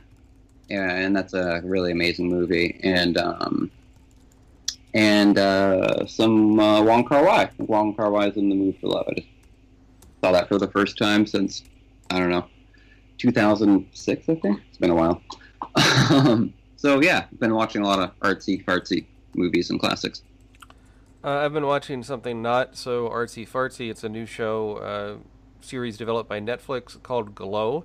Oh, yeah. I've only seen the first, maybe third of it. It stars Alison Brie from Community fame and Mark Maron of the WTF podcast fame. He also had the show on IFC just called Maron. And Glow, it's based on women wrestling in the early 80s, but they sort of invent their own history with it, although they make reference to some real figures, and you even see video clips of like Hulk Hogan and things like that. It's really more about it's by the same showrunners that do Orange is the New Black, and cool. It's not all wrestling. It's sort of half soap opera, maybe 2/3 soap opera, 1/3 wrestling. A lot of very good licensed 80s music. I especially like a beat at the end of the second episode. Mark Maron, and so, I mean, the concept of the show is Mark Maron is this director who did a lot of low-budget horror films in the 60s and 70s that have strong social messages that were all like flops. I think his main feature was something like Blood Disco 1 and 2 were his top claims to fame, which are all fake movie titles, and they show a clip from one of them, which is pretty funny. And so he gets this opportunity. He's sort of washed up. He gets an opportunity to be the director of this this guy in his 20s, sort of trust fund kid, has a lot of money, and he wants to make a woman a version of the WWF and just finances the whole thing. But him and Mark Maron have very differences on how to do it. Meanwhile, the women that do it, a few of them are athletes, but most of them are actresses that don't really know what they're auditioning for, and they're having to learn how to wrestle on mats that don't have as much, let's say, padding in the rings as on WWF wrestling, so they're more likely to get injured, and there's a lot of the women really trained in a pro wrestling camp. And you could say pro wrestling is fake, and it's certainly not real wrestling, but that doesn't mean it doesn't take skill to not just fake getting hit and throw punches and not hit the other guy, but also falling correctly and not blowing out your knees or your back or getting a crippling addiction to pain pills. So it's a very interesting show. I loved at the end of an episode how Mark Maron, as the director guy, looks on two people fighting in the ring, and it plays the opening few notes from Stir It Up by Patti LaBelle off the Beverly Hills Cop soundtrack. Huh. Wow. So it does some real deep cuts with the music. It's one episode I saw, they go to a party at the financier's house, and there's a robot a la Rocky IV that dispenses cocaine in pills from a secret compartment. So it's more tongue-in-cheek. Orange is the New Black I had a tough time getting into. And among other things, I don't like prisons very much. I'm not a big fan of prisons in movies. But also, you saw some dark shit when you were in San Quentin. I know that. That's right. In fact, that's why I have TMJ right now from chewing on those walls to make a hole to escape. And it is, I don't know, Orange is the New Black, the whole like lesbians in prison thing, I just thought was real gimmicky and the acting was over the top. But it worked. But I find this sort of over the top acting, I like that Glow's a bit more silly, is what I'm getting at. And I'll definitely see it through to the end. I don't know if it's getting a second season or not, but it's been getting pretty good reviews.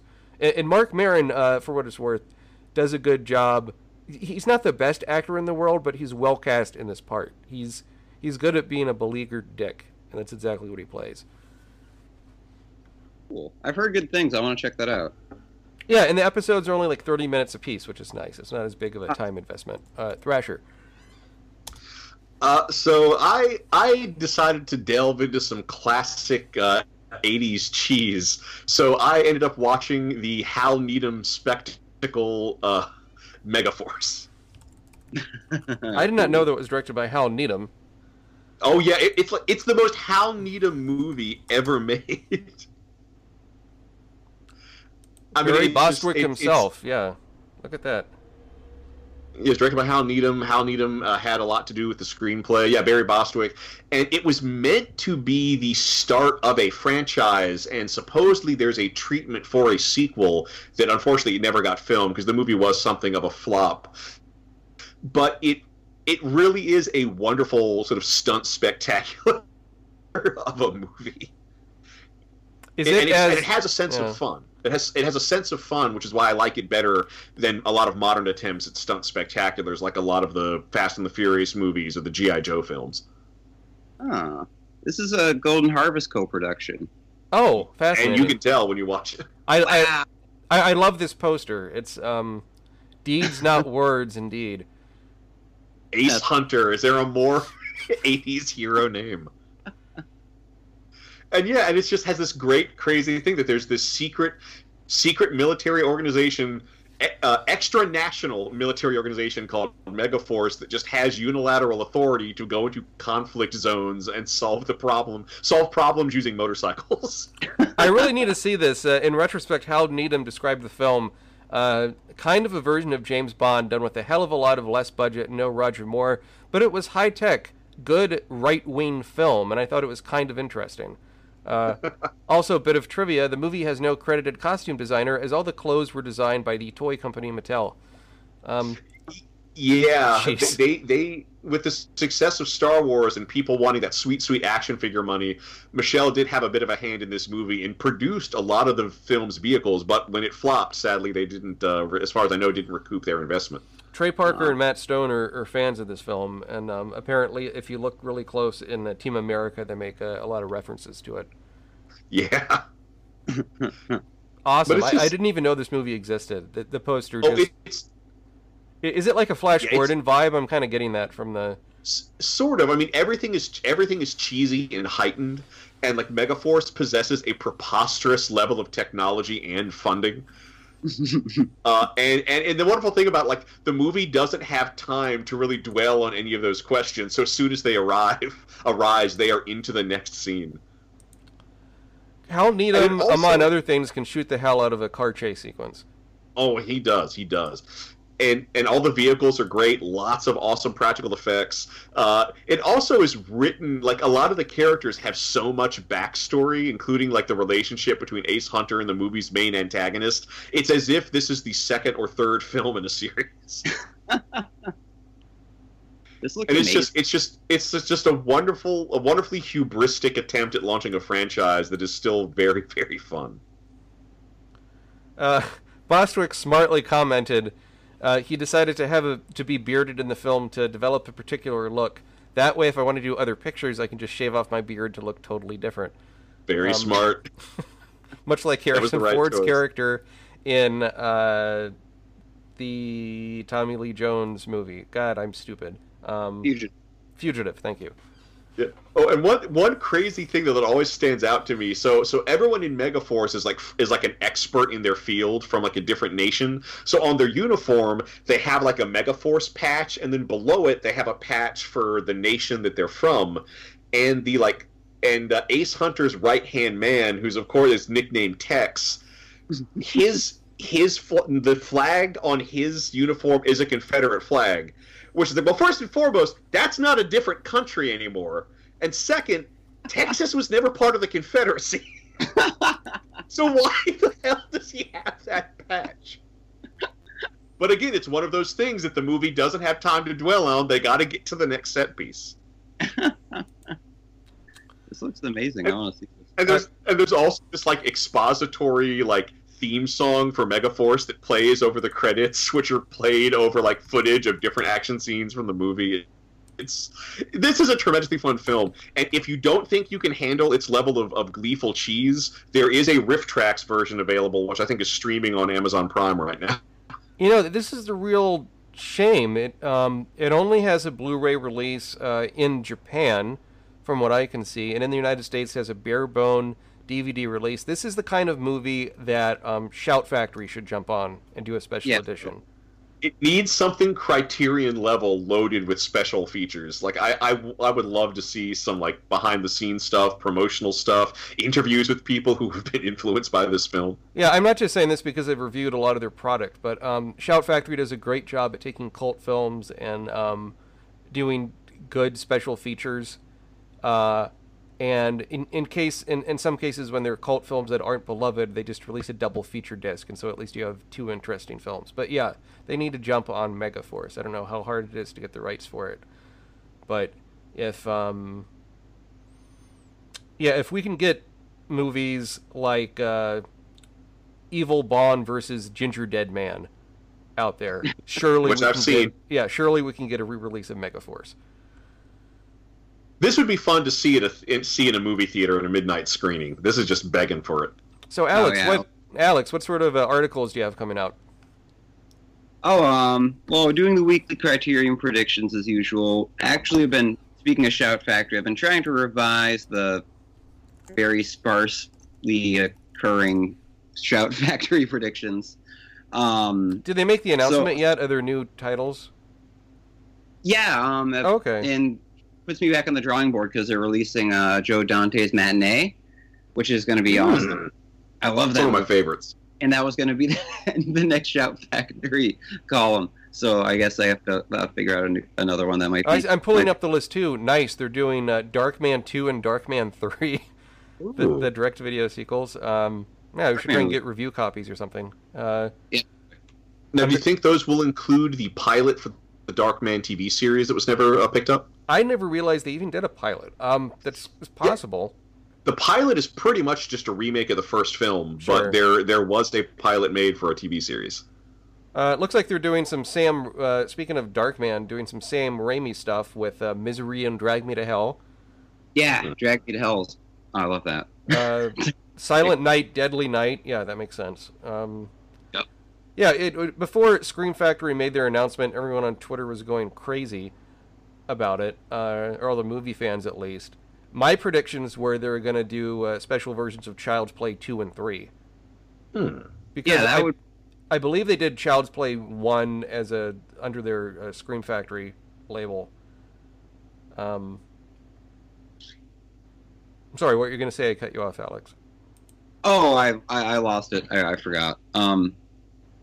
I think I was just gonna say, yeah, that would make sense for them to do the Child's Play sequels there. Especially Child's Play 3 is a very strange movie. Oh, it's so weird. At the military camp, it's like it's like Full Metal Jacket for children, but it's a very weird movie. And it also came out 9 months after Child's Play 2 in theaters, which is it's crazy. I mean, that's like, but I guess Matrix Reloaded and Revelations came out really in the same year or something, right? Like filmed back to back, and I think released within 6 months of each other. Yeah. Which negatively affected the gross of the third one, because I think people just had Matrix fatigue. Oh yeah, especially after the second one. That was such a loaded movie. No pun intended. Right. It's so weird that in a lot of ways the highlight of that franchise was the Animatrix. Yeah. Mm-hmm. Animatrix I always associate with. It was my first time smoking pot and my first time getting drunk. So both of those happening at the same time while the Animatrix was going on make it pretty special to me. I can't remember what segment I vomited during, though. Well, I think the Animatrix is aged better, too, because I went to rewatch the Matrix series when you guys were doing it on the sequel cast. Yeah. I just remember thinking that, oh my god, like every other peripheral action movie had just done all of the bullet time effects to death and then some for years to follow. So then just watching the Matrix, years afterwards, it was just kind of like, ugh, more of this, please. No, thank you. It's a very influential film, and I'm a bit surprised that the Wachowskis haven't gone back to the Matrix well, considering their follow-ups have been real kind of belly flops. Although I understand, I wouldn't mind watching the Netflix series they worked on with J. Michael Straczynski. What the hell is that called? Sense8? Yeah, Sense8. Thank you. Ah. Yeah. And the Wachowskis were involved with a very... Oh, never mind. They weren't involved with this film. I take that back. I was going to talk about Perfume, but excellent picture.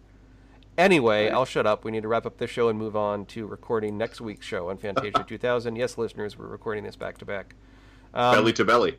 Yeah, where can people catch you on Twitter, Alex? Oh, yeah, I'm at Crab Nebula 1914. All right. I'm at MATWBT. The show is at SequelCast2. Thrasher? I am at Internet Mayor, as in the political office, not the horse. So for SequelCast2, this is Matt. And this is Thrasher. This is Alex. Saying... Congratulations to you, Mickey. Oh boy. Oh. You know, listen, I'm Shecky Ellison after just one day. Hey, Mickey, I'm Shecky Spielberg here, barging in. You ever heard? I wrote material for your cousin Ricky Mouse. Oh, we don't talk about him much, but what did you write for him? I wrote him a picture. Fantasia was supposed to be a big hit. I was working on something, and I decided to do it. Called it ASSIA. ASS space YA. So it kind of sounds like Fantasia if you say it fast. It would be it would be a Ricky Mouse's animated butt wiggling back and forth, reuse the same animation over and over again to pieces of classical music like chopsticks. Public domain. I believe they turned that into the world's first 3-hour looped animated GIF. That may be, Mikey Mouse, but I got a bone to pick with you. I wrote another spec script, a sequel to Fantasia. It was called Fantasia 2001, A Musical Odyssey Through the Art of Musical Expression, a.k.a. Fantasia 2, The Re-Quickening. And you never got back to me. Well, I never got back to me because I fell asleep reading the title. Oh, it was pretty long, yeah. And since the a.k.a. Re-Quickening, which already infringed on another project of mine that I can't talk about right now because, it's pretty inappropriate. But anyway. The Re-Quickening, that's quite interesting, Shecky. So with the does it have any ties to the Highlander series, or is this? Well, Highlander ripped me off. That's what nobody talks about. Everyone likes this lawnmower guy and this Highlander guy and this dark fella with a man and the hat and the face and the cloaks. But nobody ever acknowledges the Re-Quickening from old Uncle Shecky, who is always living in the shadow of baby brother Steve. Nobody talks about that no more. Which it pains me to this day. But what are you gonna do? Are you gonna piss and moan about it all day, or are you gonna write another script? You got to get back and write another script. It's all about the moving pictures that don't get made, if you know what I mean. That's right. If pictures didn't have motion, what would we have indeed? I have books. Well, yes, you'd have books. And speaking of which, Shecky, I've heard that you're coming out with sort of a tell-all tale hitting bookstores this fall. Well, my original biography was called I Got My Head Stuck in a Chair and I Tried to Eat a Taco, and then the taco got stuck in my nose, and then I sneezed repeatedly, making a very messy floor, and then my dog ate it. It licked all the messy taco-ness up on the floor.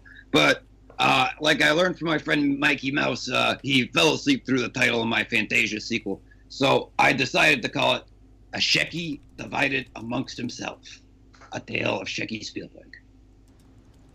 It's a very, very, very candid look at my life living in the shadow of Steven Spielberg.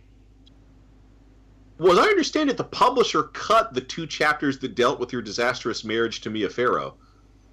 Oh, Mia. Well, she's a dear. She's a darling. I got nothing but great things to say about Mia, but don't ever marry her. I get together with Frank Sinatra. We used to get together all the time and exchange war stories.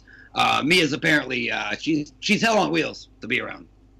If you ever bring up the Guadalcanal or the production of futon mattress frames, you gotta put on your catcher's mitt and your helmet and your hockey stick because you're gonna be dodging things like lamps and Ming vases and radiator caps and all that. She goes crazy. A very difficult woman, but she's got a good heart deep down. It was troubled, but there was a lot of good times too. Never forget the good times. I guess that's one way you could sum up my book. Never forget the good times. I make that the title. Yeah. And who can forget your late '80s knockoff of your younger brother Stevie, Empire of the Moons Over Miami? Oh well, that was a real passion project of mine. He had some. He had some stupid kid running around the Luftwaffe and the Germans and the war, all that. No, it was Empire over Miami. That was it was a real passionate project, and I think it really looked into the tumult of what the kids were going through. It's all about children and family and being a good mensch. You know what I mean? So Stevie had Empire of the Sun. He had that little Christian, what have you, Chum, Bale, whatever, Christy Chum. But my pictures, I think a lot more heartfelt. You feel the heart, not like, you're grabbing a pulsating ventricle, but you feel the heart, the goodness inside you. Right. It doesn't have as many close-up of the Nike shoes. Not to mention, because you filmed in a different country, you're able to go back to the righteous child labor laws that what we had pre Twilight Zone the movie. Well, you gotta really, when it comes to child labor, I always feel like it's, it might sound a little cruel, but you gotta toughen kids up. Kids are too weak these days. What Landis happened there, the helicopter or what have you, that was a terrible thing. But After all, does a teacher pay their students? No, of course not. Thank you so much, Shecky, for your time. Always a pleasure, Matt and Trasher. Yeah, Shecky, we haven't heard from him in a while. That was a lot of fun. He pops in all the time. You know, he does. Sitting around. He does. In fact, that's why his third ex-wife had to get a restraining order against him. So next week we're going to talk about Fantasia 2000. Get some more episodes of Sequelcast 2. Leave reviews for us on iTunes. You can listen to us also on Stitcher and the website. Follow us, like us on Facebook. Just look up Sequelcast 2. And you can get all the episodes at sequelcast2.podbean.com. Good night.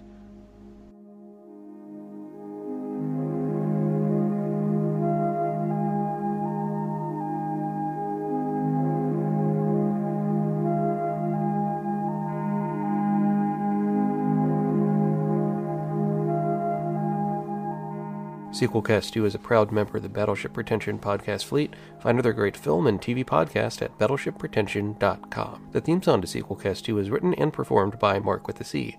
Listen to his music at markwithac.com. You can also listen to Sequelcast 2 on the go at Stitcher. Head on over to stitcher.com and search for Sequelcast 2 to give it a listen.